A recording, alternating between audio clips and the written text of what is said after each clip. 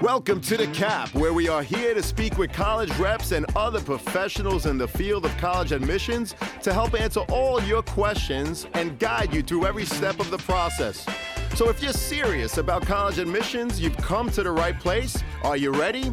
Let's talk about it. And now, here's your host, Dr. John Durante.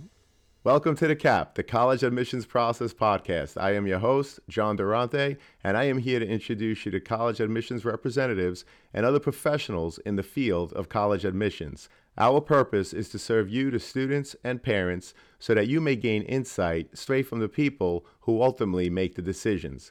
Regardless of whether you will apply to a particular school being highlighted, you should listen to all of the episodes, as each guest will give you tremendous insight and advice on every aspect of the college admissions process, prompting you to come up with your own follow-up questions for when you visit campus or meet with a college admissions representative yourself. Lastly, if you have any questions you'd like me to cover on future episodes or any comments you'd like to share, please email me at collegeadmissionstalk@gmail.com. And don't forget to visit our website at www.collegeadmissionstalk.com. So are you ready? Let's talk about it. Welcome to The Cap, the College Admissions Process Podcast. I am your host, John Durante, and it gives me great pleasure to introduce to you today Mariah Wagner, who's an admissions counselor at Franklin and Marshall College in Lancaster, Pennsylvania. Mariah, thank you so much for being here today. How are you? I'm very good. Thank you for having me. It is our pleasure. Looking forward to hearing all about what Franklin and Marshall have to offer. But let's start by asking you, Mariah, to tell us about yourself and what does a typical year look like for a college admissions counselor? Yeah, so obviously my name is Mariah Wagner. I'm an admissions counselor at Franklin and Marshall College. I've been in admissions for probably about a year now, and my territories include all of New York State, all of Ohio State, and then Western PA. So I kind of like to describe that as like Bucknell and beyond. I spent a lot of time in Pittsburgh. But yeah, so a typical year for a college admissions counselor is really nice. It's cyclical. So your fall season, you're kind of traveling, visiting high schools, doing interviews, just meeting with students who are kind of, finalizing their process, or there are some students who are just beginning their college search. And then in the winter time, you obviously get a nice holiday break, but then you come back and you have application reading. So you do application reading up until spring, and then spring you're back on the road again on a smaller stretch than the fall is. And then your summers are pretty light again for you to kind of work on projects or do something. Like for me personally, I really enjoy the social media aspect of admissions and higher ed. So that's something I've been kind of working on.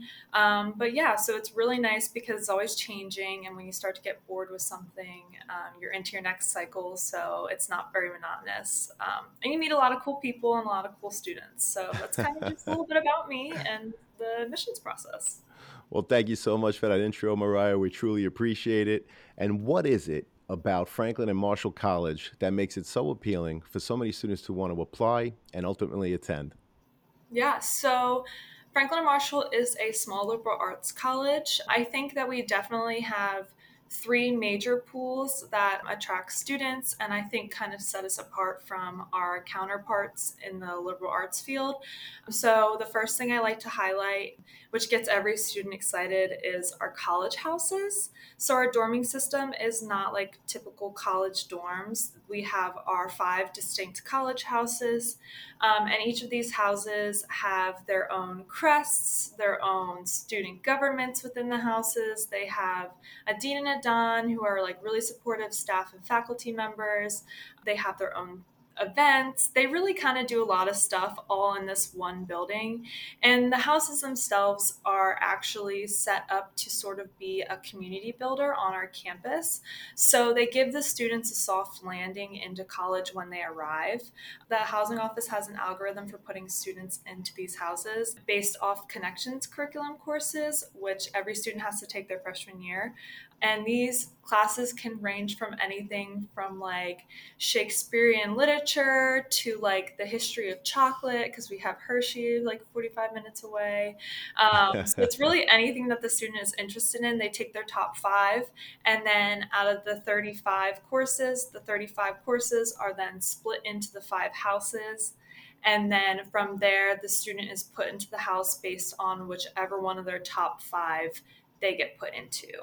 And then now, fast forwarding a little more, they arrive to campus after getting, put in their houses, and they have the actual connections course in the seminar room of the house, which is really nice for students who kind of don't really want to get up in the morning and get changed and get ready. You can kind of just roll out in your PJs, go downstairs, and your class is right there. um, but yeah, and it's cool because, like I said, it's a soft landing for the college students coming in. A lot of our students are out of state. So these kids get really close with the students in their seminar, because the students in their seminar are actually the people living on their dorm floor in the house. So it's an easy way to start conversation, an easy way for them to kind of build their social support system. So I think that really sets us apart. And like I said, it also has, the social events. They have, Bagel Fridays and formals and just all that fun stuff.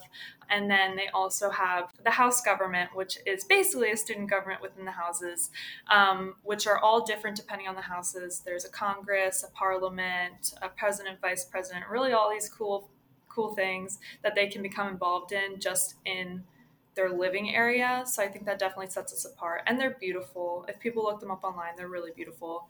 So that's definitely the top thing that I think sets us apart. The next thing that sets us apart would be our location.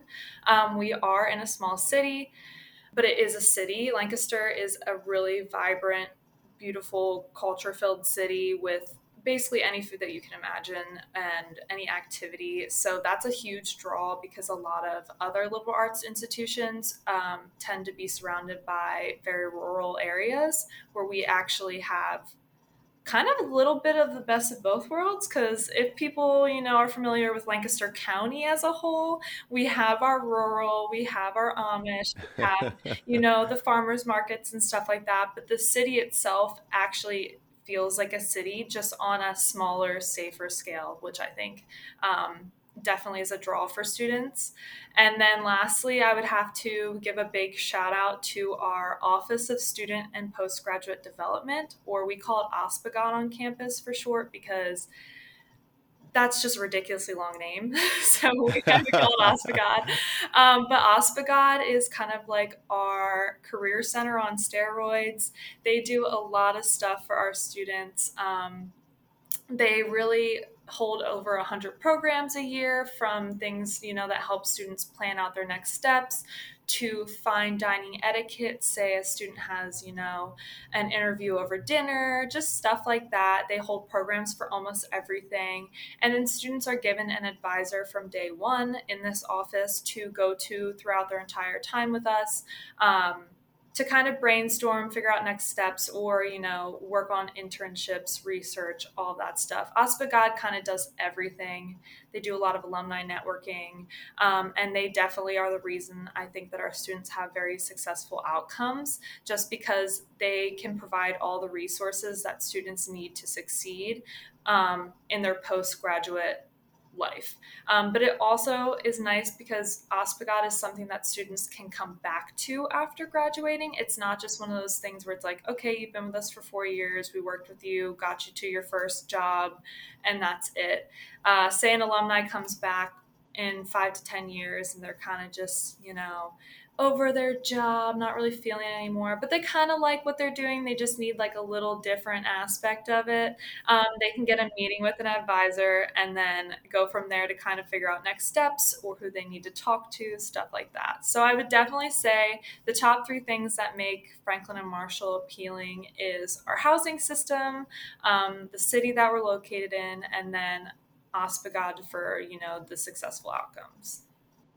Well, that's a fantastic introduction, and no wonder I read a statistic that well over 90% of the freshman class actually return. So that's a testament to the great work you do in admissions, but also the community feel that you guys foster on campus. I love Lancaster, been there many times. It's absolutely wonderful. but I was really impressed with the college houses and how there's a house government. There are seminar courses that people take together.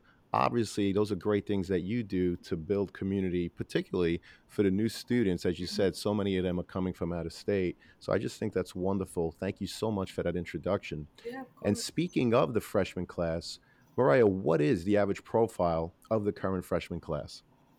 Yeah, so I would probably say their average GPA is a 3.8. And then our SAT is around a 1300, which I believe correlates to a 27 ACT. So, pretty average scores, I would say, for kind of our academic rigor and kind of where we stand in the liberal arts field. But I just want everyone listening to keep in mind that we do not have a GPA or SAT requirement. So it's not going to be the end all be all. You can't submit your application if you have less than that. Well, I appreciate that. And what would you say to a student if they fall a little lower than the current average that you just described? Yeah, I would definitely still say apply. I mean, sometimes you find when you're reading applications that a student may have, a 3.0 GPA, but they've taken 12 APs or are involved in a lot of extracurriculars, or there are certain other circumstances that are kind of playing a role on their grades or their GPA. Certain schools weigh things differently as well. So it always kind of comes down to the review process. That's why I always tell students, like, even if you had that one bad year, just apply. And if you have to make a note about something, life circumstances or educational circumstances, I mean, we all unfortunately went through a pandemic together, so we are seeing a lot of that right now. Um, don't be afraid to point it out. We read everything, we look at everything, and Franklin and Marshall itself takes a pretty holistic approach to application reading. So it's not an end all be all. I definitely encourage students to still apply. Well, we appreciate that. And I know that Franklin and Marshall are, in fact, test optional like many other schools. A lot of people don't believe it when colleges say that they're test optional. So, Mariah, would you be able to share what is the percentage of students that apply without submitting their test scores? But also, what's the percentage of the accepted class in terms of how many of them did not submit test scores? Yeah, of course. So Franklin and Marshall has been test optional for over 30 years now. And our students tend to apply test optional. We have about two-thirds of the applications being test optional. But out of our incoming class for now 2022, fall of 2022, 50% of them were test optional and 50% of them had their test scores included. So it's really up to the student. It's kind of hard to tell. Like I said, always look at averages. But again, if you accidentally selected, you wanted to put your test scores on, and then you decided later on you didn't want to, it's not hard to email a college and ask for it to get removed, or especially if they're test optional. So it really is solely up to the student. And I always tell my students at least to talk to their counselors as well to see what they recommend. Well, thank you so much for sharing that data. I really appreciate it. Let's get back to student life. Mariah, what else could you tell us about life outside of the classroom at Franklin and Marshall? Yeah. Oh, wow. That's a lot. Our campus has a lot of stuff. We have over 100 clubs. Our students are very active. One of my tour guides described it best, where he was like, if the sun's up, I'm out. And he's involved in a lot of stuff. But yeah, a lot of our students are in 3 to 5 clubs. The clubs are always holding stuff on the weekends, during the week. They have a lot of events involve food, because the best way to get college kids out is to get them free food. So there's a lot of food events, especially with our multicultural clubs. We have Fall Fest and Spring Fest, which are held by the school. We bring out a lot of food trucks into the quad. There's like student run bands playing. There's Writers Fest, which is like a fun festival, but it's also like kind of a workshopping place. They bring in authors to do readings and workshops and stuff like that. So that's a lot of fun too. So there's constantly something going on campus. But then we also have the city outside of us, which is like great opportunity if students want to work, or if they just want to go thrift shopping or go see a play or go find a new food to try. Like there's really everything in the city within walking distance. And then another pool that gets students too, which I forgot to mention as well, is we have the Amtrak system, which is a train system within 10-minute walk from our campus. So students can get to Philadelphia, Harrisburg in like an hour, which is really good for students if they just kind of want to get away for a little bit and go down for a weekend. It's really easy and really safe for them to just hop on the train and go back and with their friends. Can get our students to New York too. So that's a really good option for students who, which you can't really run out of things to do on campus, but say they get bored of the stuff on campus, they can find stuff, within walking distance or a train ride away, which is really nice. Well, we really appreciate that. Thank you for sharing. And I was also curious, Mariah, do you conduct on site interviews with prospective students? And if so, what advice would you give a student preparing for an interview?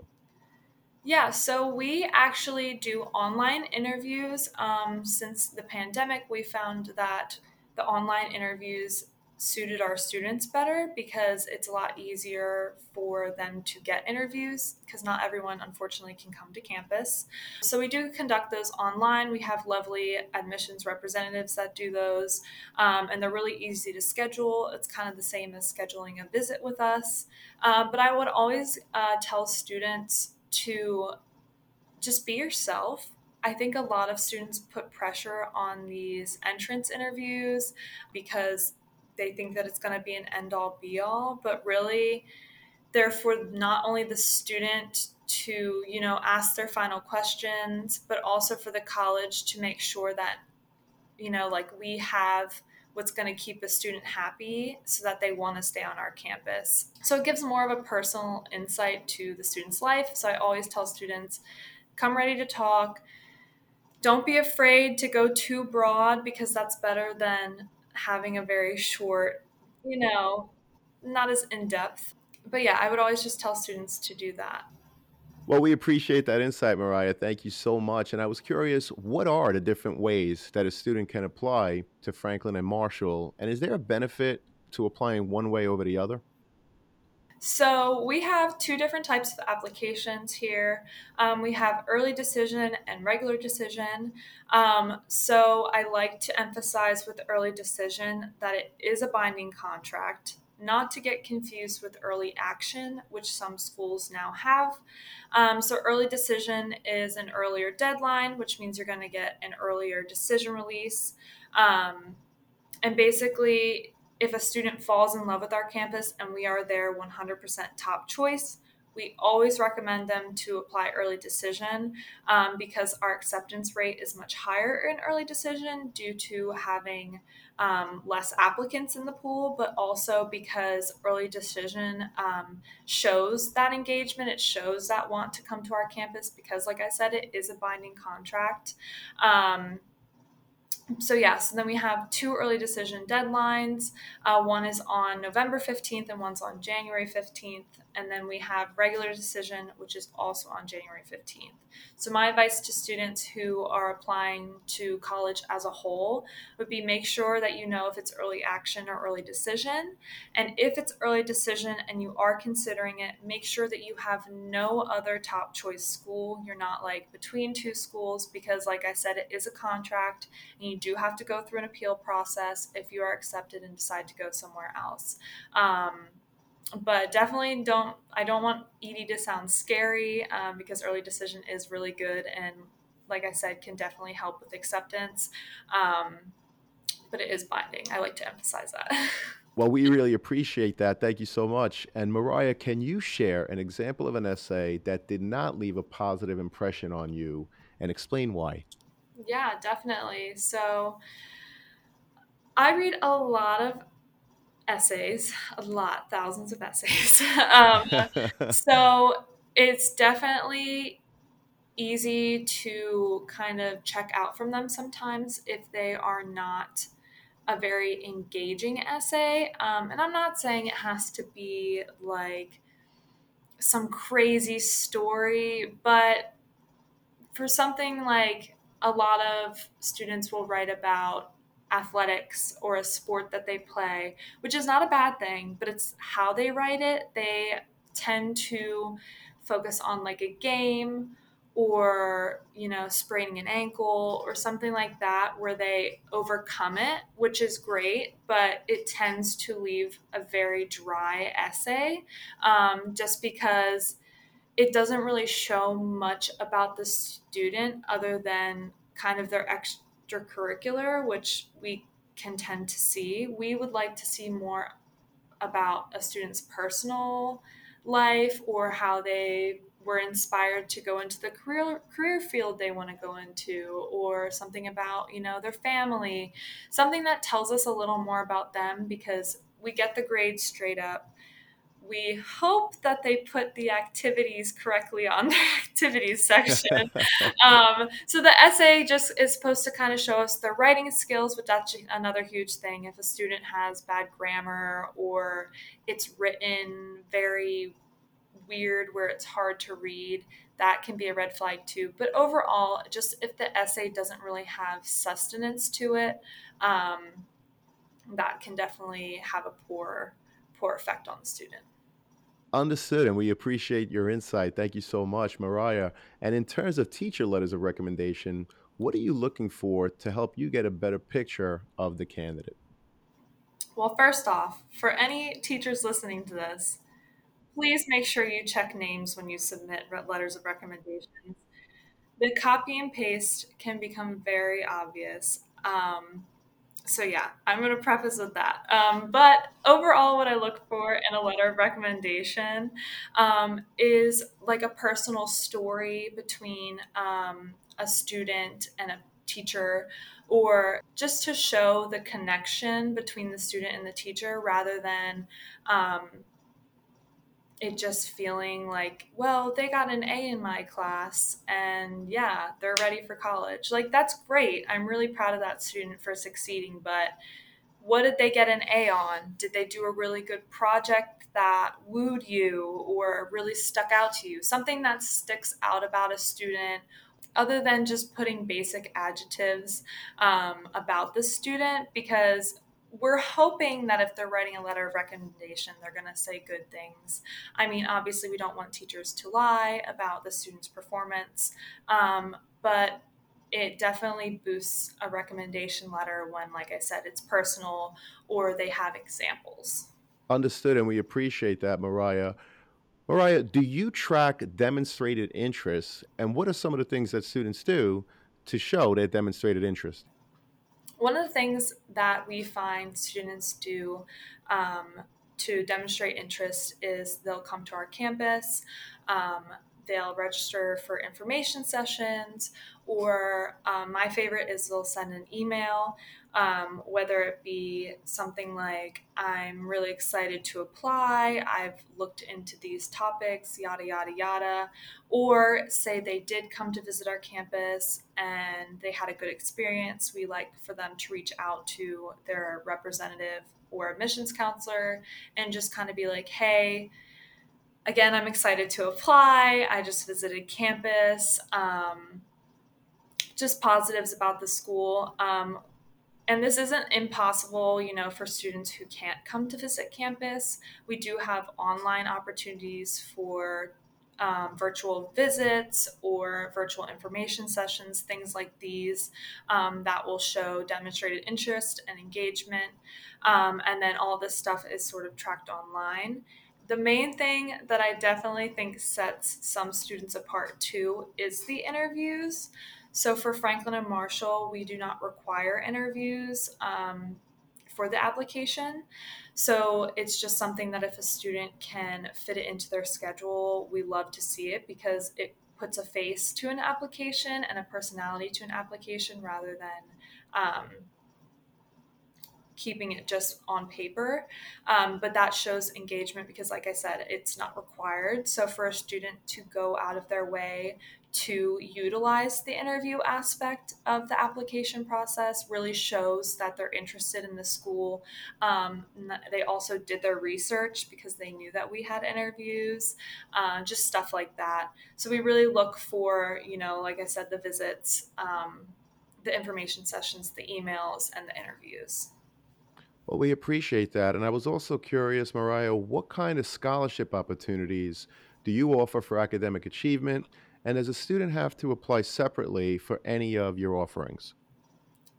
Yeah, so unfortunately, Franklin and Marshall is 100% institutionally need based aid, which means that we do not offer merit scholarships, especially with the type of students that we have applying. It's almost impossible to give merit scholarships out because of the caliber that these students are. Um, but because of that, and because we would like to be able to award more money outside of just need based aid, we have actually released what's called a leadership scholarship. It piloted this year and now is officially going to be applicable to the next round of applications. And basically, the leadership scholarship is non merit or need based, it is solely based on um, activities in high school, or if a teacher or counselor highlights a student as having leadership potential. This is something we will mark later on. So students don't really apply for this scholarship. It's something that we, as a group of reviewers, sort of pinpoint through the application. So again, put all your activities on, and but yes, we pinpoint it through the application. Or counselors slash teachers can email us certain students who they think would um, benefit and also uphold the leadership scholarship, because the leadership scholarship does come sort of with requirements, which most scholarships do. And these requirements are that you have to be in good academic standards, so you can't be on academic probation while you're in your 8 semesters with us. And there are going to be leadership building requirements. We just don't have the seminar set yet, so I can't really talk more on that. But we do have a scholarship. It just unfortunately is not merit.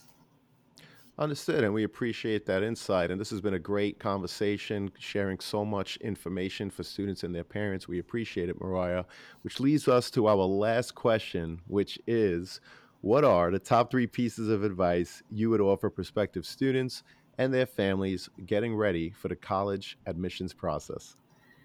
Um, the first one I would probably say is do your financial aid. A lot of people get so overwhelmed and swept up in just the application process as a whole that financial aid sort of goes on to the back burner because they think, oh, once I get the applications in, this is kind of something I can do later. But financial aid is very important to the college decision process.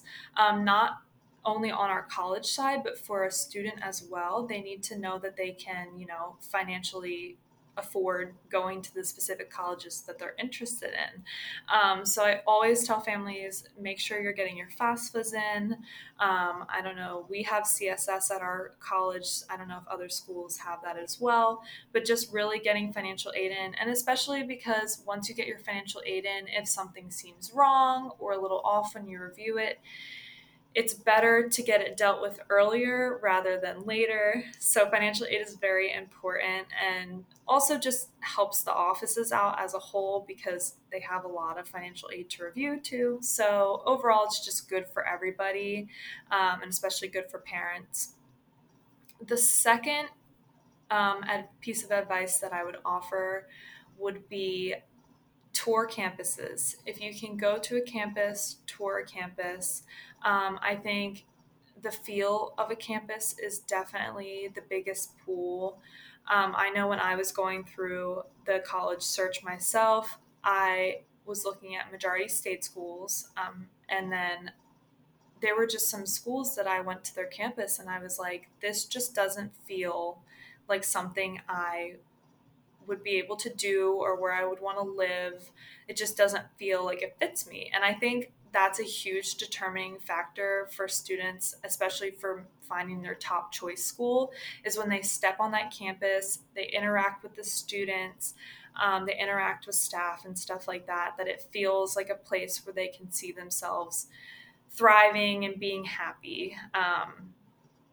So yeah, definitely visiting campuses is huge. And then last piece of advice, I would probably say don't be afraid to ask for help. There are admissions counselors, there are admissions representatives, there are offices on campuses for a reason. There are people here to help basically all the time during the weekdays. So don't be afraid if you can't find your login password, or, like I said, something doesn't look like right with financial aid, or you can't find information on the website. Never be afraid to reach out. And I also think it shows sort of how the college is as a whole based on the way they respond. And I think that that's important for parents to look at as well. So when you ask for help, how fast do they reply? Is it informative, or did they just send you on a rabbit chase, kind of thing. So I think it's really important that parents and students utilize the options and the resources they have during the college search, because it's a hefty process. There's a lot of options, and especially for, sophomores and juniors just getting into it, and you have all your options open because you're not sure if you want big or small, or state school, private, all those options, and you haven't honed in on it yet. It's best to ask, always best to ask. So yeah, I would definitely say visiting campuses, starting your financial aid, and never being afraid to ask for help. Well, those are great pieces of advice. Mariah, can't thank you enough for your insight today. I am so happy because I know it's going to help so many students and their parents. We really appreciate your time. Thank you so much. Yeah, thank you for having me. Our pleasure, and we hope to have you again soon. Take care.